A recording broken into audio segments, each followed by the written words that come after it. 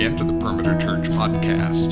Can you outgrace God? A true understanding of the grace we've been given naturally results in passing that grace on to others, however it's needed. Teaching team member Bob Cargo continues the series, A Glorious Grace, Generosity and Grace, with this message entitled Abounding Grace, which covers 2 Corinthians chapter 8, verses 1 through 9. For more information and to watch or hear other messages, please visit our website at perimeter.org. Thank you for joining us today. We're in a teaching series on glorious grace, and we're now, in light of where we're going in our all in and all, we're thinking, well, let's make sure we teach well about the understanding of generosity. And so grace and generosity, they are connected, as you will well see today. But Bob picks up on our series. It's a team series. I'll have the privilege of closing out the last two on this segment of grace. But today, Bob will be teaching us. So let me pray for you, Bob, and look forward to the teaching of God's Word. Father in heaven, thank you for Bob. Thank you for the incredible value that you have added to this ministry for decades now through his service. Thank you for the sweet friendship that not only Bob and I have had for many, many, many years beyond the life of this church, but particularly here, laboring together. I pray you would use him today as he teaches us.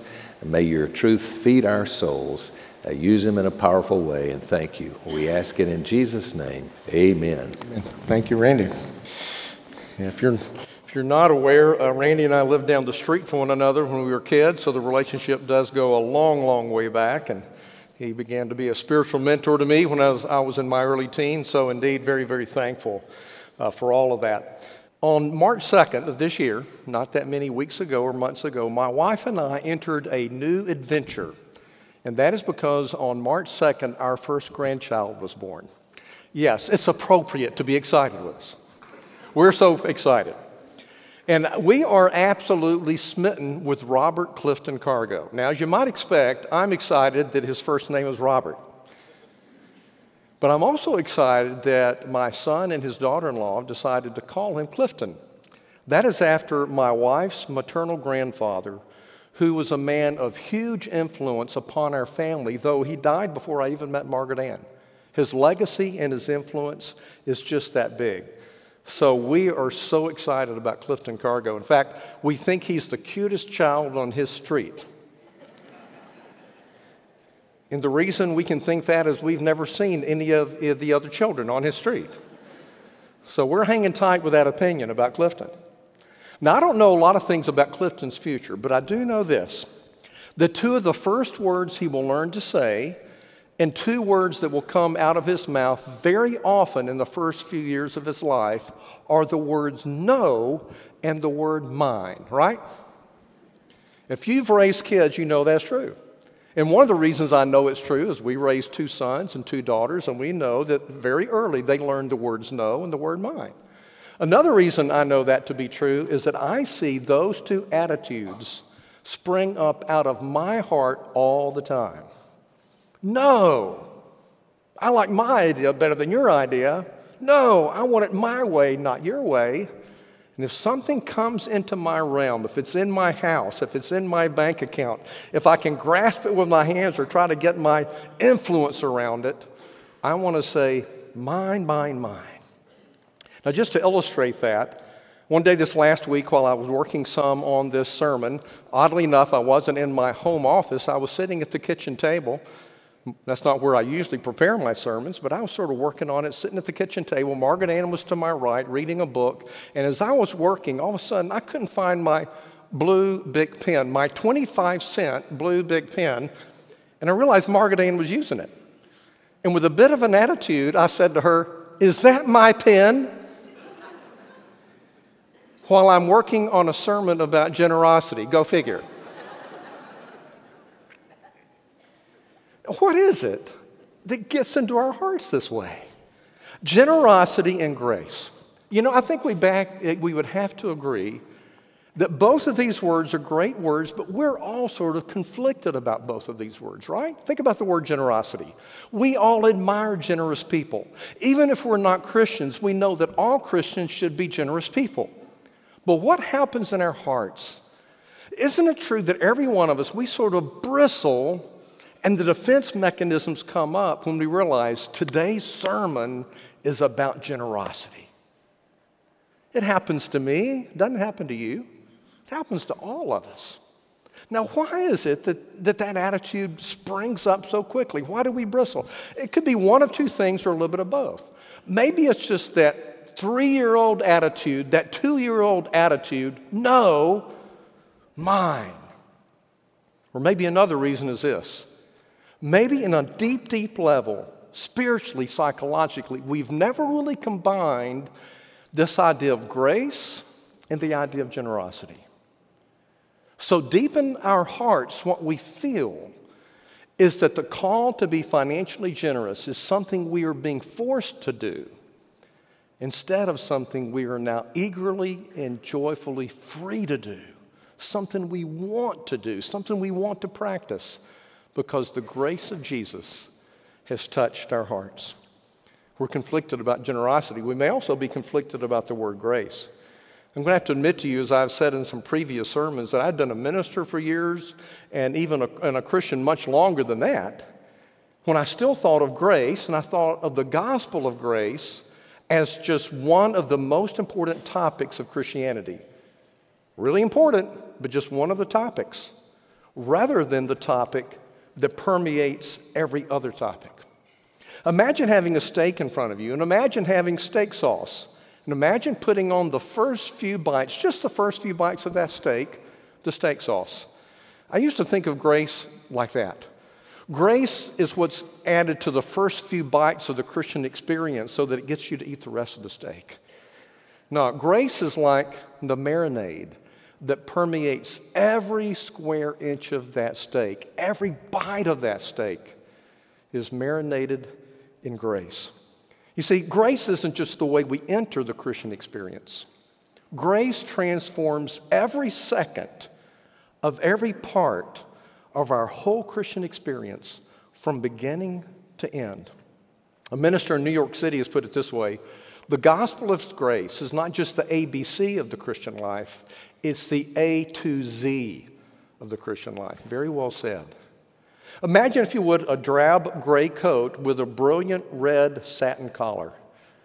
I used to think of grace like that red satin collar that would get your attention and draw you to put on a drab gray Christian experience.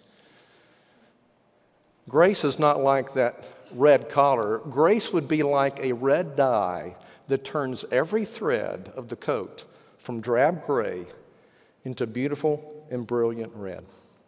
The Apostle Paul said when he wrote to the Corinthians, I determined to know nothing among you except Christ and Him crucified. And for many years, I thought that meant that Paul was simply an evangelist. He gave the gospel to them, and once they were converted, he moved on. Years later, I realized, no, he was their pastor. He taught them God's word, and what he meant was this: I will teach you one topic after another, but every topic will be taught in light of Christ and Him crucified. This whole series, as Randy said, is called A Glorious Grace. And one of the reasons it is a glorious grace, it transforms every square inch of the Christian experience. This morning in our sermon, we want to look at a passage that very explicitly connects three things. It connects the gospel of grace. It connects also the cross of Christ and the incarnation of Christ. And it connects the call to be generous. Those three things: the grace of God, the cross and incarnation of Christ, and the call to be generous. And this is what we're going to see. If we really understand the connection between gospel and grace and giving, we're going to see that this call to generosity is not something we're forced to do. It's not something we just have to do. It's something we are eagerly and joyfully wanting to do, because we've been changed by the gospel of grace. With that in mind, please stand as we read God's word. This is our passage today, 2 Corinthians chapter 8. If you have a Bible, look with me, please, at this passage. You'll see it on the screen also. You have it in your order of worship. There's a little insert called Points to Remember. The front of that is the outline of today's message. The second panel gives you the passage. And this is what it says from the New International Version. Paul says, "And now, brothers, we want you to know about the grace that God has given the Macedonian churches, that is, the ones in northern Greece. Out of the most severe trial, their overflowing joy in their extreme poverty welled up in rich generosity. For I testify that they gave as much as they were able, and even beyond their ability. Entirely on their own, they urgently pleaded with us for the privilege of sharing in this service to the saints." And I'll tell you later what that means. "And they did not do as we expected, but they gave themselves first to the Lord, and then to us in keeping with God's will. And so we urged Titus, a helper of the Apostle Paul, since he had earlier made a beginning, to bring also to completion this act of what? This act of grace on your part. But just as you excel or abound in everything, in faith, in speech, in knowledge, in complete earnestness, and in your love for us, see that you also excel, see that you abound in this grace of giving. I'm not commanding you, but I want to test the sincerity of your love by comparing it with the earnestness of others." And here's the main verse of the day. "For you know the grace of our Lord Jesus Christ, that though he was rich, yet for your sake he became poor, so that you through his poverty might become rich." Verse 9 is the main verse of the day. Would you read it aloud with me, please? "For you know the grace of our Lord Jesus Christ, that though he was rich, yet for your sake he became poor, so that you through his poverty might become rich." Oh Lord, speak to our hearts today. Show us our Savior, show us our hearts, show us the wonderful call to be people of generosity. We pray it in Jesus' name. Amen. Please be seated. Our message today has three very simple parts. We're going to look at Jesus' story, then we're going to look at our story, part one, and then our story, part two. Easy enough, right? Jesus' story, our story, part one, our story, part two. What is Jesus' story? Here is Jesus' story. It's the story of going from riches to poverty. It's the story of grace being given. We see it in verse 9 again. I can't read God's word too often. "You know the grace of our Lord Jesus Christ, that though he was rich, yet for your sakes he became poor." I want you to try to imagine two things. I want you to try to imagine the unbelievable riches of Jesus before he became incarnate, before he became a man. And then I want you also to envision and try to imagine the poverty that he embraced for the sake of you and me. Think first of all about the unimaginable riches of Jesus before he became incarnate. And we do believe, don't make any mistake about it, we do believe in the pre-existent Christ. We believe that from all eternity past, he was the second person of the Trinity, always existent. But later, for our sake, he assumed a body and became man. But he was always God from eternity past. The Nicene Creed says, he is the only begotten Son of God, begotten of the Father before all ages, light of light, true God, of one substance with the Father, through whom all things were made. The confession of our church, the Westminster Confession, says he is equal in power and glory with the Father and the Spirit. Now, where do we see in the Scriptures that Jesus was before he was born? John 17:5, for example, Jesus said, "And now, Father, glorify me in your presence with the glory that I had with you." When? Before the world began. John 17:24, "Father, I want those you have given to me to be with me where I am and to see my glory, the glory you've given me because you loved me." When? Before the creation of the world. John 1:1-3, "In the beginning was the Word, and the Word was with God, and the Word was God. He was with God in the beginning. Through him all things were made. Without him nothing was made that has been made." And isn't it true? We can only begin to try to imagine the absolute beauty of wealth, the vastness of the wealth that Jesus experienced in heaven for all eternity. We can only try to imagine the untold angelic beings that sang his praise constantly, all the time.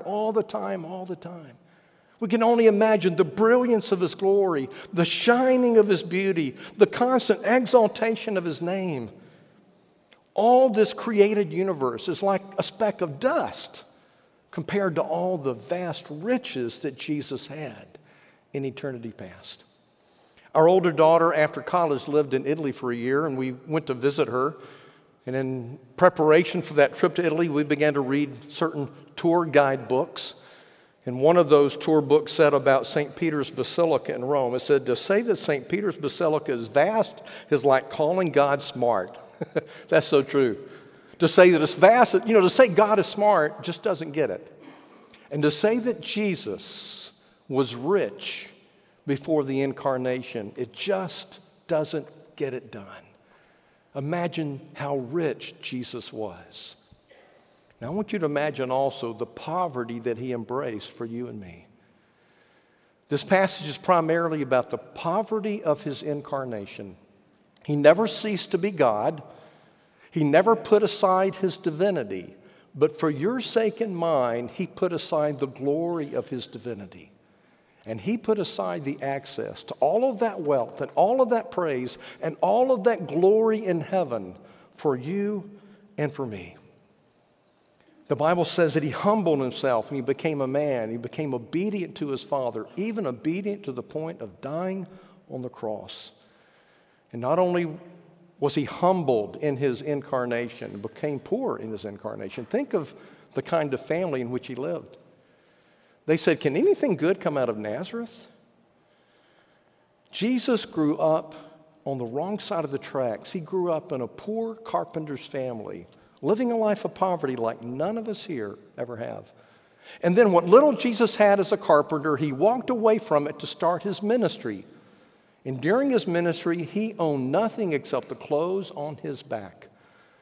Jesus himself said, foxes have dens, birds have nests, but the Son of Man doesn't even have a place to lay his head at night. Imagine also what he lost at his betrayal. He lost all of his friends. Imagine what he lost at his arrest. He lost his freedom. Imagine what he lost at his torture and his beating. He lost his dignity. It was designed to humiliate, and it did. And then upon that cross, my friends, he lost his blood for you and me. And on that cross, he lost his life for you and me. And before he died, he called out, my God, why have you forsaken me? And in that moment, he was saying he lost something that he had enjoyed for all of eternity. He lost his fellowship with his Father. And that was more painful than the spikes that went through his hands and through his feet. For his Father to turn away, and he lost that fellowship. Why? For your sake and for my sake. My friends, there has never, ever been a more impoverished man on the face of the earth than the Lord Jesus hanging on the cross. Why did he do that? The outward reason was you and me. The inward reason was his grace. Amazing grace, extraordinary grace, abounding grace. You know the grace of the Lord Jesus Christ. He was rich, but for your sake, he became poor. That's the story of Jesus. Now, in light of that story, what is our story? Our story has two parts. The first part is this. Our story is going from poverty to riches. It is a story of grace being received. He went from riches to poverty to give grace.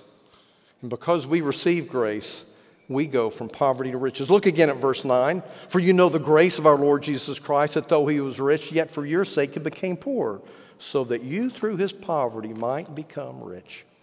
One of the things I love about our lead pastor, he says things in very memorable ways. One of the ways he has described the gospel is this. You've heard it before. We lost it all. He paid it all. We get it all. Isn't that a great summation of the gospel? In our sin, we lost it all. In coming to live for us and die for us, Jesus paid it all, and therefore we get it all. Now, what is the all that we get? Well, it's more than we could describe today, but I might summarize it a little bit this way. We get a new record, we get a new heart, and we get a new world. Let me summarize that for you very, very quickly. Now, we're going to move through a lot of theology in about 3 or 4 minutes, so hang on. But this is what we get. First of all, we get a new record. We get a new record. That is called the doctrine of justification. There's one of our church planters in Dahlonega, Georgia, that's written a little book called The A Plus for the F, and this is what he describes this doctrine of justification. You and I have earned an F by the way we have lived our lives. On the cross, Jesus took my F and he paid the consequences of my failing grade morally. But that's only half the good news of salvation. The other part of the good news is that Jesus in his life earned an A plus. And the doctrine of justification means that the A plus of Jesus is put on the top of my paper next to my name. He gives me a new record. He takes away the F, he gives me an A plus. I not only get a new record, I get a new heart. I get a new heart. That's the doctrine of regeneration. The Holy Spirit comes and he gives me a new birth and he makes me a new person. And out of that regeneration comes what we call sanctification. It's a new holiness.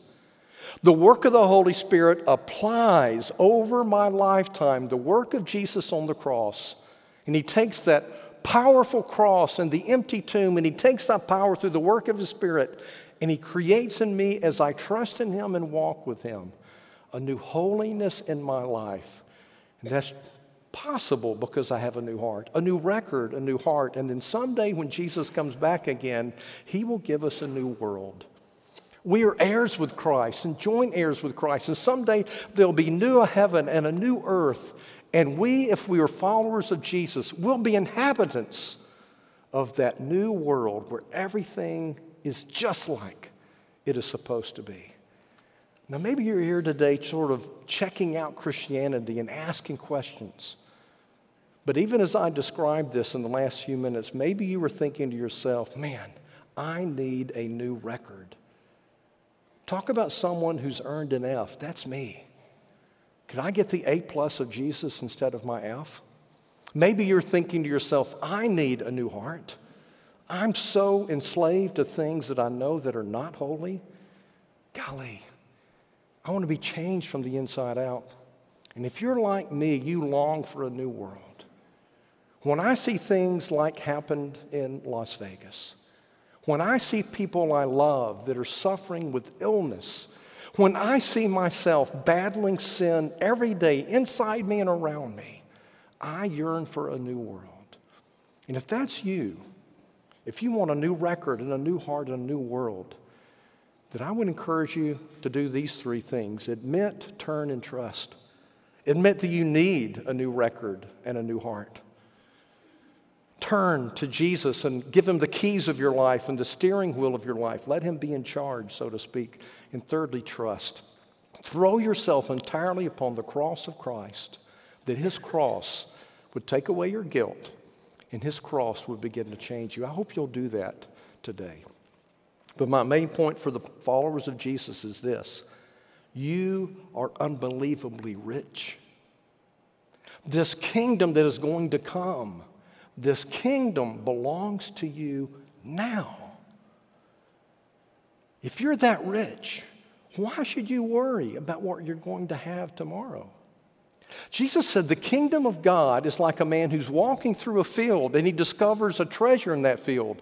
And he goes and sells everything that he has so that he can buy the field.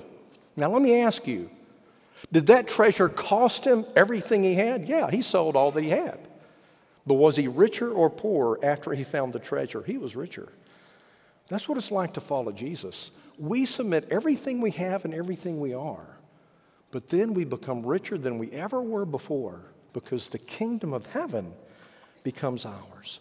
Like Jeff has preached about these last 2 weeks, Jesus said, why do you worry about your life? Look at the birds of the air. God takes care of them. Look at the flowers of the field. They're so beautiful. If God takes care of flowers and birds, he'll take care of you. Paul said in Romans 8, he said this, he who did not spare his own son for us all, but gave him up for us, how will he not also graciously and freely give us all things that we need?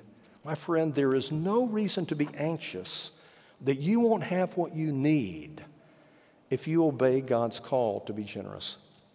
In the passage we're looking at today, we're going to see that the Christians in Philippi were a great example for the Christians in Corinth. Paul was going through his missionary journeys, and those Christians in Philippi gave sacrificially that he might take the gospel on to other places. And so Paul said to them this. He said, my God will supply all your needs according to his riches and glory in Christ Jesus. Paul was saying, don't be worried because you've been generous. God's going to take care of you. My friends, that is our story, part one. Our story, part one, is going from poverty to riches. It's the story of receiving grace and therefore having no reason to be anxious. What's our story, part two? Our story, part two, is this: out of poverty, having an abounding grace that is born of grace. Out of our poverty, we now have an abounding grace to give to others. And that abounding grace is born of grace. You know, in the sermon, I still haven't told you why in the world Paul is talking about the incarnation of Jesus, the Christmas story, when he's writing this letter to the Christians of Corinth. Let me give you the backstory behind the passage. Paul had gone on his missionary journey. He came into Europe at the call of God. He came first into the northern part of Greece, the area called Macedonia, and he preached the gospel, and these people were converted. He came on down into Greece, into Corinth, and these people were converted. And now Paul is writing back to these Christians in Corinth a bit later, and he is saying to them this: I want you to be generous like these people in Macedonia. What kind of generosity is he talking about? Well, here it is. As Paul took the gospel into Europe, he was concerned about Christians back in Israel. And he had a deep, deep passion. He had a deep passion that Jewish followers of Jesus would love Gentile followers of Jesus, and that Gentile followers of Jesus would love Jewish followers of Jesus. The churches in Greece, as you might expect, were majority Gentile and minority Jew. And likewise, the churches that were back in Israel were majority Jewish and minority Gentile. And Paul thought to himself, Christians ought to take care of one another. The people in Europe have a lot, and the people in Israel have so little. And I want the Jewish Christians to love the Gentile Christians and vice versa. We're talking a lot in our church these days, it seems, about redemptive unity. It's so prevalent in the Bible. Here it is in this passage again. And so Paul says, I'm going to send Titus around all through these churches in Europe to take up an offering and help the Christians back in Israel. And he did so for three reasons: for the glory of God, for the unity of the church, and also as an expression of grace. So if you really understand the gospel of grace, you'll want to give to help each other. And so listen to how he says it in these verses 1 through 5. Again, follow with me. Now, brothers, we want you to know about what? The grace that God has given the Macedonian churches in northern Greece. Out of the most severe trial, their overflowing joy in their extreme poverty welled up in rich generosity. I want to tell you, friends, that is gospel math that doesn't make sense. They had extreme trials and they were very poor, but they had extreme joy and extreme generosity. That doesn't happen without the gospel. Verse 3, for I testify that they gave as much as they were able to give, and in fact, they gave beyond their ability. They gave more than they could. They gave so much that they risked their own security. Said, and then entirely on their own, they urgently pleaded with us for the privilege of sharing in this service to the saints. Oh, please let us give to this offering. And they did not do as we expected. They did more. They gave themselves first to the Lord, and then in keeping with God's will, they gave themselves to us. Let me give you 6 observations about how they gave. This would go much too fast for you to try to write it down. Just watch and observe. This is how they gave. They gave sacrificially beyond their ability. They gave generously beyond their ability.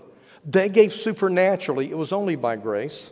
They gave voluntarily, entirely on their own they participated. They gave eagerly. They pleaded with Paul, please let us give. And they gave sincerely. They just didn't throw a few coins in the plate. They gave themselves to the Lord. So no wonder Paul says in this passage, I want you to know about the grace that God has given to the Macedonian church. No wonder he says in verse 7, Corinthian Christians, just as you excel or abound in everything, in faith and speech and knowledge and earnestness and your love for us, see that you also excel. See that you abound in this grace of giving. My friends, that puts it together. Matthew Henry is one of my greatest people I love to read. A minister out of the 17th century in Great Britain, and this is what he has said, commenting on this passage. The grace of God must be owned, it must be embraced and received as the root and fountain of all good things in us or done by us at any time. Now that's not real long or complicated, but I want to read it again because it is so wonderful. The grace of God must be owned, it must be embraced as the root and the foundation of all good things in us or all good things done by us at any time. Am I doing good things? Do I see good things in me? It doesn't come from my personality. It doesn't come from my discipline. It doesn't come from my own character. It doesn't come from my smartness. It comes from the grace of God. Now I want you to notice here in what Paul says. He puts two things together, our responsibility and the grace of God. He says, you strive to be a generous person. You excel at giving, but as you do, strive according to grace. Know that if you're a person who gives generously, it is only because of the grace of God. It's not either or, it's both and. You excel at grace, it's your responsibility. But as you do, remember this, the root of your giving is the grace of God. The fountain of your giving is the grace of God. The foundation of your generosity is the grace of God. Both halves have to be put together. I love the way Scotty Smith has put it in his book called The Reign of Grace. God's grace is given freely and undeservedly, but not without intent and implications. We dare not try to privatize or domesticate the significance of God's grace. We've been called into a dynamic love affair, one that gives more than we could ever have hoped and demands more than we would freely give. To receive God's grace in Christ is to be brought into a revolutionary reign, not ushered into a quiet rest home. God's love is as disruptive as it is delightful, as demanding as it is delicious. God loves us exactly as we are today, but He loves us too much to leave us as we are and where we are. That's the effect of grace. You see, in our church, we want everything to be painted in this color of grace. And therefore, we want to ask you to do this. As you go to the vision forums and hear about the future of our church, as you go to the prayer gatherings city by city and seek God to bless us in our future, as you think not only about the next 5 years, maybe as you would envision the next 40 years of our church, we want to ask you to pray how God would use you in that future. How will He use you to serve? How will He use you in loving other people? How will He use you in being loved and being served? But also, how will He use you in your giving? This generosity blesses the church. This generosity blesses our community and blesses the world. And therefore, we simply want to ask you to do this, to pray. Be informed about where our church is going. Go before the Lord in prayer and say, Lord, what do you want us to do financially about this new endeavor? I do know this, and this may rock your world a little bit. The tithe is just a place to begin. And I know some of you are probably trying to work up to a tithe. Keep going toward it. But if the Old Testament standard is 10%, my friends, the New Testament standard is this. They gave more than they could because they had been touched by the grace of God. Find God's will, and whatever God leads you to do is what we want you to do. Here is how I would tie this whole message together. If you are being gripped by grace every day, if every day you were blown away that God the Son became man for you, every day you were blown away that Jesus died for you, every day you were blown away that Jesus was raised from the dead for you, then He will turn the words mine and no into the words, yes, Lord, it's all yours. And I want to be generous to other people. because you have been amazingly generous to me. My friends, that is the grace of giving. That is abounding grace. And that is the gospel of grace. Let's pray. Oh, Lord Jesus, we thank you for this amazing, unbelievable, extraordinary grace. How is it that God the Son would put aside all of his riches in heaven and become unbelievably poor for us? Oh, Lord, as we think about the poverty of our Savior hanging upon a cross, we indeed are blown away by his love. Lord, may that grace change our lives.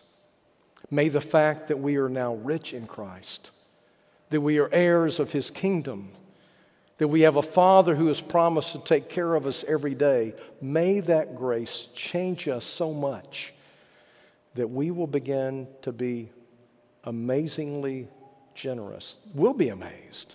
We'll be surprised at our new willingness to give to others in need. Lord, we thank you for the vision and the mission of this church, for the influence of the last 40 years, and Lord, whatever you will do in the next 5 and in the next 40, Lord, we are excited to see it. Lord, may you be glorified with our lives, with our gifts, with our faith, because we know it all comes to us by grace. We pray it in Jesus' name. Amen. You've been listening to the Perimeter Church podcast. Perimeter Church is located at the corner of Highway 141 and Old Alabama Road in Johns Creek, Georgia. Please visit our website at www.perimeter.org for more information, to give us your feedback, and find other messages from our teaching team. Thanks for making this podcast a part of your day.